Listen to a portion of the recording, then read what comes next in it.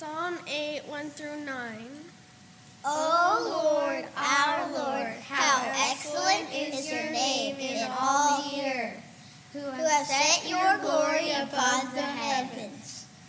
Out of the mouth of babes and nursing infants, you have ordained strength because of your enemies, that you may silence the enemy and the avenger. When I consider your heavens, the work of your fingers, the moon and the stars which you have ordained. What is man that you are mindful of him, and the Son of Man that you visit him? For you have made him a little lower than the angels, and you have crowned him with glory and honor. You have made him to have dominion over the works of your hands. You have put all things under his feet. All sheep and oxen, even the beasts of the field, the birds of the air and the fish of the sea that pass through the paths of the seas. O Lord, our Lord, how excellent is your name in all the earth.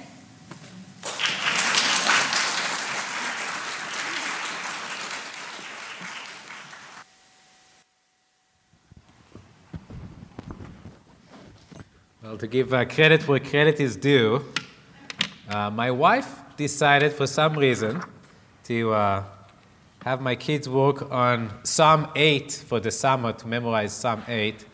And about a week ago, I discovered that the message today has a big chunk from Psalm 8. So trying to take a hint from the Lord, well, maybe they should try to recite it for the saints. I hope that was a blessing for you and might contribute to the message as well. Other than working on memory verses, my wife works very hard around our house, and I decided to give her a break last week. My family was staying with us, so I took her out for a day. About 24 hours, we went out and got to spend time together. And during that time, I took her out to a restaurant. And I think there may be a picture somewhere showing a restaurant. And maybe a little bit to my disappointment. So you go to the front door, and there's a nice receptionist that greets you and asks how many you are, and there's two of us. And, she leads you to a table. And the table she led me to wasn't quite to my satisfaction. And I said, can't we have a window seat, please? So she gave us a window seat.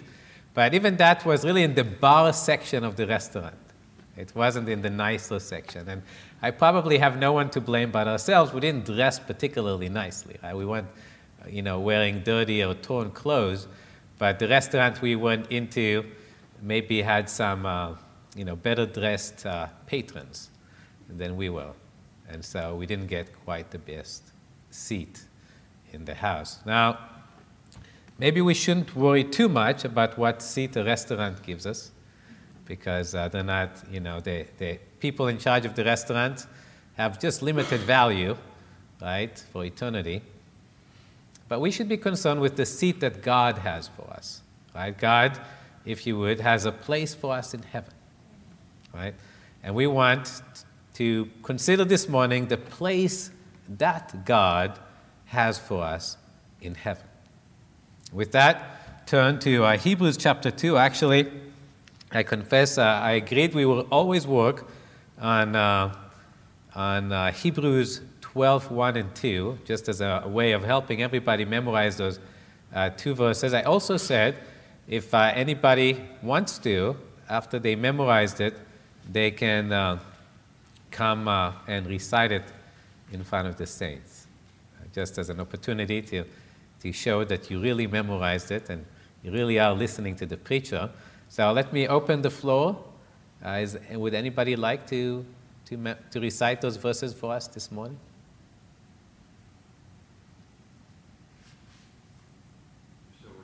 Still working on it. Okay. All right. Can you pull those up really quick, Jake? It wasn't part of my notes preparation, but I believe our brother Jake is very capable, and we'll have those two verses for us up shortly. Hebrews chapter 12, verse 1 and 2. Right? Therefore, we also, and this is supposed to be everybody saying it with me, therefore we also, since we are surrounded by so great a cloud of witnesses, let us lay aside every weight and the sin which so easily ensnares us, and let us run with endurance the race that is set before us, looking unto Jesus, the author and finisher of our faith, who for the joy that was set before him endured the cross, despising the shame, and has sat down at the right hand of the throne of God. All right, so next week I expect somebody will be here and able to share those verses with us. Okay, so the passage we will actually look at today is in chapter 2, and starting in verse 5. For he has not put the world to come, of which we speak, in subjection to angels, but one testified in a certain place, saying, What is man, that you are mindful of him, or the son of man, that you take care of him? You have made him a little lower than the angels. You have crowned him with glory and honor, and set him over the works of your hands. You have put all things in subjection under his feet. For in that he put all in subjection under him, he left nothing that is not put under him. But now we do not yet see all things put under him, but we see Jesus, who was made a little lower than the angels, for the suffering of death, crowned with glory and honor, that he, by the grace of God, might taste death for everyone. For it was fitting for him, for whom are all things, and by whom are all things, in bringing many sons to glory, to make the captain of their salvation perfect through suffering. So the first word we have this morning is the word for. And last week I told you, whenever you see a therefore, you have to ask, what is the therefore? Well, you have to do the same thing with for. It just doesn't sound as nice. You have to ask, what is the for, therefore? What is he referring to? Well, he's referring to the previous section when he told us about the great salvation that God has for us, right? How great a salvation we have. And in this section, he will show us really how high that salvation gets. Right? And we remember that this book was written as an encouragement. You had the Hebrews, they were a church that existed for some time. They were under some kind of persecution, and the believers were getting discouraged in their faith. And to encourage them, the author is writing the epistle to the Hebrews. Now, he says, For he has not put the world to come. And which world are we talking about when we say the world to come? We're not speaking of this world, we're speaking of the next world. And we have it for us in 2 Peter 3:13. Nevertheless, we, according to his promise, look for a new heavens and a new earth in which righteousness dwells. Right? That's what we as believers should be focused on.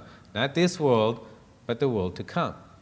Now he tells us that he, that is God, has not put the world to come, of which we speak, in subjection to angels. What's the thought here? Well, so there's a future world in which men and angels will live in some kind of fellowship. God will be present, we'll be able to see God, and there's lots of other wonderful things about the world to come. But a question that is brought to mind, well, who's going to be in charge? Now, we know God is going to be in charge, right? But God has given us in this world the opportunity to exercise authority. What about the world to come? Would it make sense that angels should have the authority in the world to come? After all, they're more powerful than we are. They're more intelligent than we are. They haven't sinned. We kind of dropped the ball on this one, right? You would say, well, that makes sense. Put the angels in charge. But what he says is, he has not put the world to come in subjection to angels, right? They're not going to be in charge. So who's going to be in charge? We are, right? Even in the world to come, we are going to be in charge. And if you doubt that, you can look at a place like 1 Corinthians 6, 1 through 3. I remember when I was being discipled by Rick Bellis, bringing this verse to him because I came across it in my reading and I was a little bit confused. And he said it's a teaser verse. He tells us a little bit about the future. We don't understand everything it's talking about, but it's something to, get our appetite going when we think about the world to come. 1 Corinthians 6, 1 through 3. Dare any of you, having a matter against another, go to law before the unrighteous and not before the saints? So I'm going to throw a hypothetical situation. Let's say, as I backed my car out of my parking spot, I happened to hit Michael's car and put a little dent in it. And I look at the dent, I apologize to Michael, and I say, Michael, Joe's repair shop down the road could probably fix this for a few $100s. And Michael tells me, this is a Toyota, and I only take my Toyota to the Toyota Service Center. And he takes it in, and they give him a quote for $2,500. They will fix the dent. And I tell Michael, this is not right. This is not a $2,500 dent in your car. Let's take it to Joe's repair shop, and it'll be fixed for $300. Michael says no. And eventually, Michael gets so upset with me, he takes me to the court of law. He sues me. He brings me to small claims court and says, Noad here owes me $2,500. And I guess the judge will come and decide. What this passage says, you guys really should not do that. Right? And then it explains why we should not do it. It says, do you not know that the saints will judge the world? Right? This is now speaking of the same thing this passage is talking about. We will judge the world. Not this world, we know that, but the world to come. And if the world will be judged by you, are you unworthy to judge the smallest matters? If one day me and Michael are going to be ruling the world and judging the world, we ought to be able to resolve this between ourselves, right? How can we be able to judge a world and not settle a matter like that? And then he goes on, and he says, do you not know that we shall judge angels? We shall judge angels, right? There it is, black and white, in the world to come. Okay, back to the book of Hebrews. After he says what he said about the angel, he says, but one testified in a certain place, saying, and then he quotes a section of Psalm 8, which is one of the, really the marks of the book of Hebrews. He has a lot of Old Testament quotations, probably more than any other book in the New Testament, because it was written to people familiar with the Old Testament. So he appeals to them. He backs up his point by quoting from the Old Testament. And he says, what is man that you are mindful of him, or the son of man that you take care of him? I was thinking of illustrations for this. We have, a lovely daughter named Eliana, and she likes to draw and to write stories. And, we're thinking of her future, right? Me and my wife, and we're thinking, how can we help her? Maybe we should put her in an art class or send her to some young author's class or something that would help her. And you'd say, well, that's expected, right? We're her parents. We should be thinking of her future. What if she finds out one day that not just us, but let's say the President of the United States, Obama, is thinking about her. And he's saying, I'm concerned about Eliana. I'm interested in Eliana. I want to make sure she has the best, kind of training and education. You'd be very shocked. Why would Obama think about her? He has much greater and bigger things to be doing with his time. Well, what about God? Should God be thinking about us? Doesn't he have greater and bigger things to do? Right? In Psalm 8, he started by talking about the heavens. Right? He's the one who made the heavens. How big of a project was it to make the heavens? So here's a picture of the heavens. There was a point, so we have scientists that try to measure the size of the universe, and I don't know what they the current size of the universe is, but I think it's in the billions of light years, right? That's the current estimate. And at one point, they were hoping they could actually come and see the very end of the universe. And so what they did is they took a telescope and they focused it on a size about the head of a needle or something like that. And they focused on it and tried to see as far as they could. They picked the blackest spot where they couldn't see any stars, and they said, maybe that's the edge of the universe. We will see no more.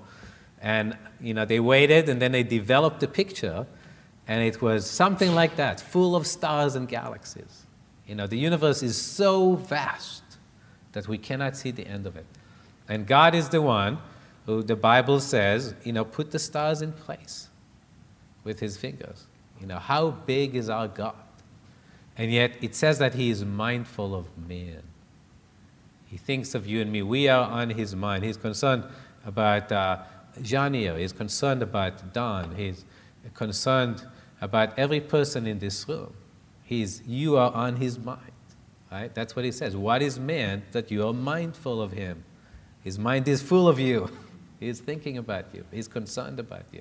He's concerned for your future. Right? And then he says, or the Son of Man, that you take care of him. So this is kind of a step, if you would, beyond just thinking of us. God takes care of us. In view of creation, which is kind of the topic of Psalm 8, you could say, God was thinking about man when he created the world, right? He created it to be inhabited. He was thinking, what will we need in this world? Well, we're going to need air. That would be good to have. And water. We need water.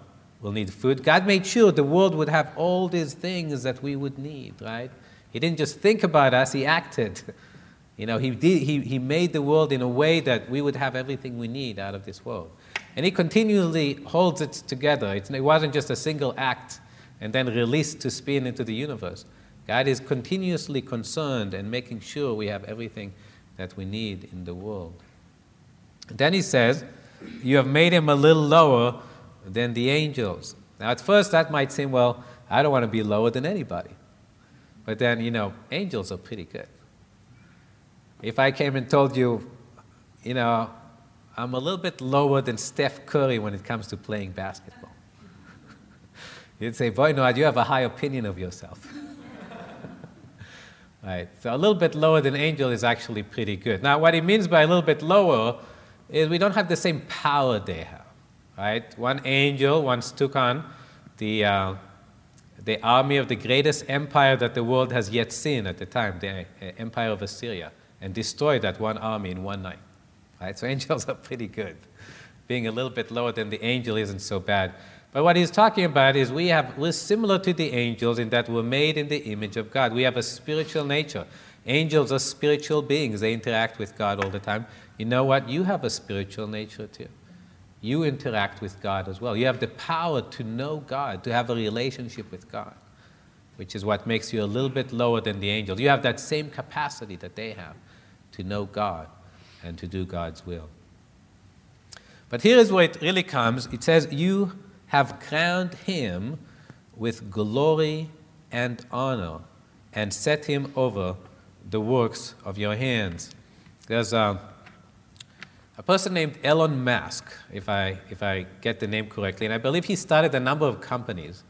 One of them is SpaceX, and I think he has like a solar company and a car company, and I think before that he made his money opening eBay or something like that. So he's kind of a man that Wall Street watches. Whenever he starts a company, you can bet people are going to buy stock in it because of his history of success. And let's say, he creates a new company.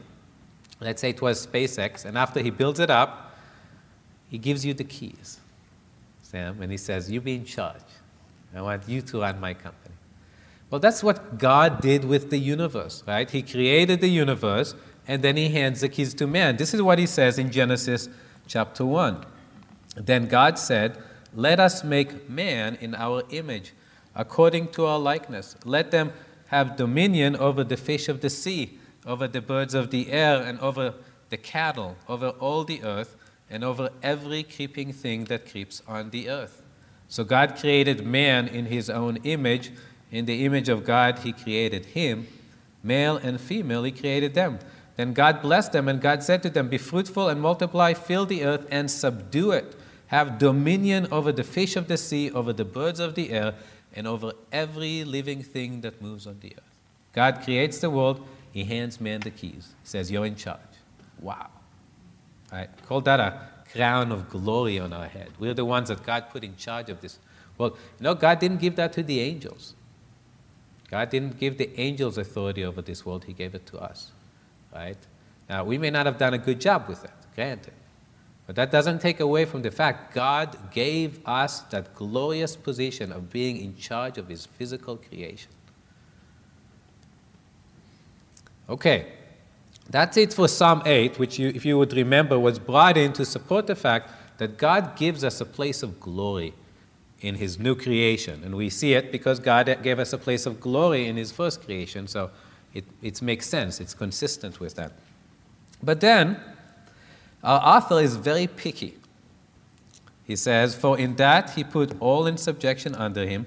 He left nothing that is not put under him." And this reminds me of what Jesus says. He says, "Assuredly I say to you, until heaven and earth pass away, one jot or one tittle shall by no means pass from the law till all is fulfilled." Did Jesus take the word of God seriously? He did. And so this person is doing the same. And he says, wait a second. It says you have put all things in subjection under his feet. That is what the word of God says. Right? But not everything is under his feet. I mean, right now we're not in charge of angels. Right? Are you in charge of angels? I don't have any angels answering to me at the moment. There's a lot of things that really are not even in this world that are not answering to me anymore. Now, we know a lot of it is because of the fall, right? Man's rebellion against God. But what the author is doing here, he is turning this passage into prophecy. And he says the word of God must stand. If God says all things go under his feet, then all things must go under his feet, because God is not a liar. He tells the truth. And so he's turning that, like I said, into a prophecy, and then he says, "But now we do not yet see all things put under him, but we see Jesus." Right? Looking unto Jesus. We see Jesus, who was made a little lower than the angels for the suffering of death, crowned with glory and honor. Now, to see what he's talking about, we could turn to a familiar passage in Philippians chapter 2. Philippians chapter 2.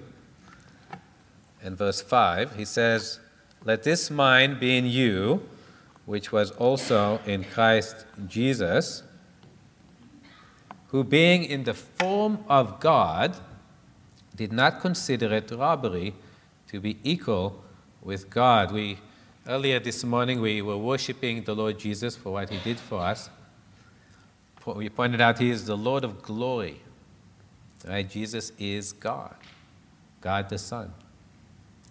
And yet, being in the form of God, being God the Son, he didn't consider it robbery to be equal with God, meaning he didn't think that what he ought to do was stay in the position receiving the glory as God. He never stopped being God, but he saw something that was more important than remaining on the throne. Jesus could have just remained on the throne in heaven for all of eternity. He never had to step down from it.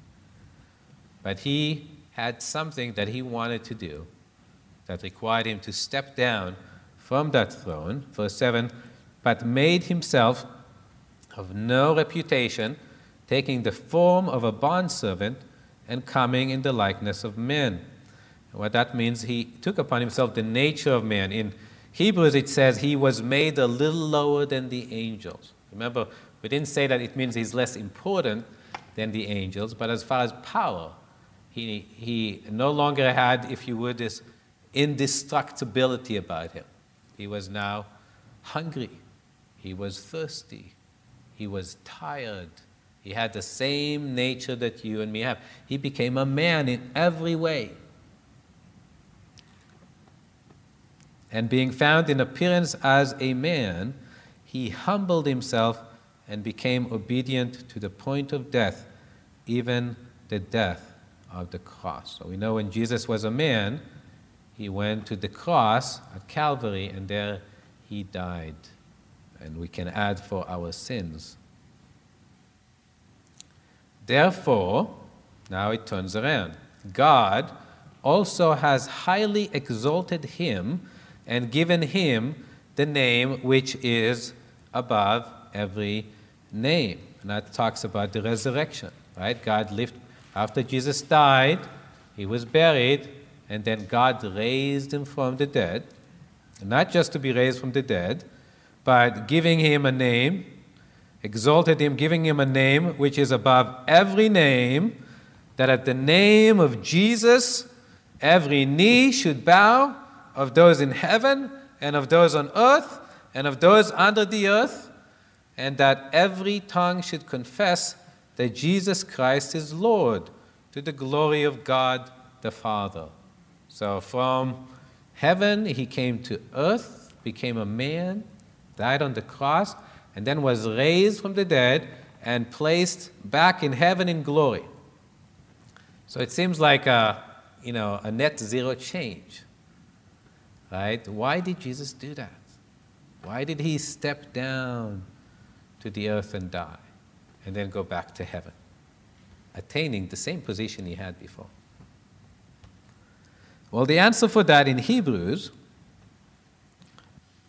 was that he, by the grace of God, might taste death for everyone. You see, you and me, without interventions, are not ascending to the throne of heaven, right? We're descending to the lowest hell, right? Like it or not, that's what we deserve. And the only way Jesus could turn that around was going there in our place. Right? He had to descend and taste death for every man, every woman, every child. That's what he did. Now, the Bible tells us it wasn't just that as he went down, he took the place of man. It's also as he went up that he took the place of man. Remember? Because somehow the scripture promises us our destiny is to rule the world to come. How is that ever going to happen? Well, it happens as Jesus rose. Look at Ephesians chapter 2. He says, "But God, who is rich in mercy, because of his great love with which he loved us, even when we were dead in trespasses, made us alive together with Christ. By grace you have been saved, and raised us up together." Now you're catching it. As Jesus descended and took our place, now he's ascending and he's taking us with him, and raised us up together and made us to sit together in the heavenly places in Christ Jesus. Where is Christ Jesus sitting? On the throne of the universe. Where are we sitting? In Christ. Where is that? It's the throne of the universe. Right? Now we understand, that he is the Lord of lords and Kings of kings. We will always do his bidding. Right? But we are there with him ruling over the universe. What seat does a restaurant offers you that is worthy to compare with that seat? None. And that seat belongs to every person in this room who belongs to the Lord Jesus. Right? That is your seat, the seat that God has given you. The throne of the universe. I've enjoyed over the years listening to biographies of Christian men and women who serve the Lord Jesus. It's often encouraging to see how God uses people. And recently I listened to a biography of General William Booth. I mentioned that to our brother.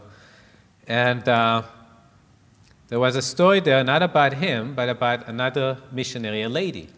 As I understand it, an English lady that went to India to serve among the poor people. That was a Salvation Army, was always focused on reaching the lowest of the low. And she was serving, trying to reach out to the lowest of the low in India. And one day they brought to her a man who was writhing and crying and screaming. And at first she thought, they're bringing me like a demon-possessed man. I don't know what I'm going to do with this man. But as she inspected him, it turned out that he wasn't demon-possessed. He had some object stuck in his foot. I don't know if it was like a barbed wire or a long thorn or something. And just the edge of it was sticking out. And he was in so much pain because of it that he was writhing in agony and crying out. And she touched it, and he screamed, and she said, yep, that's it. That's what's causing all the pain. So she went to her medical kit looking for her forceps to pull it out. The forceps were not there. She put her lips on the man's foot, grabs the object with her teeth, and pulls it out. Because of that act, a church was born in that village. In this world, people seek the highest place. She didn't take the high place, did she, when she did that act? She took the lowest place. And yet, we as believers already have the highest place in the universe. What is there that this world offers us that's worth us going after it? Nothing. She did the same thing Jesus did in this passage. It says, "For it was fitting for him, for whom are all things, and by whom are all things, in bringing many sons to glory, to make the captain of their salvation perfect through sufferings." There's only one thing in this world that's of importance, and that is bringing many sons to glory. And for that, brothers and sisters, we should be willing to do whatever is necessary. Let's pray. Lord Jesus, we thank you that you took the lowest place. There was no other place lower than the one that you took. We can never attempt to ascend to that place, descend to that place, and even if we could, we would do no good because that's the place we deserve. But you, Lord, did not deserve that lowest place in where you suffered for our sins. And you raised us up to sit together with you in the heavenly places in Christ. And Lord, as we just attempt to put our minds around the thought of being seated in you as you are seated on the throne of the universe, definitely boggles our mind. Lord, take away from our eyes the vanities of this world that offers us something that the world says is worth seeking after, and let us instead just seek after those things that are dear to your heart, those people in this world that still do not know you. Lord, help us be a vessel that you could use to reach them and bring them to yourself. For we ask this in the name of our Lord Jesus Christ. Amen.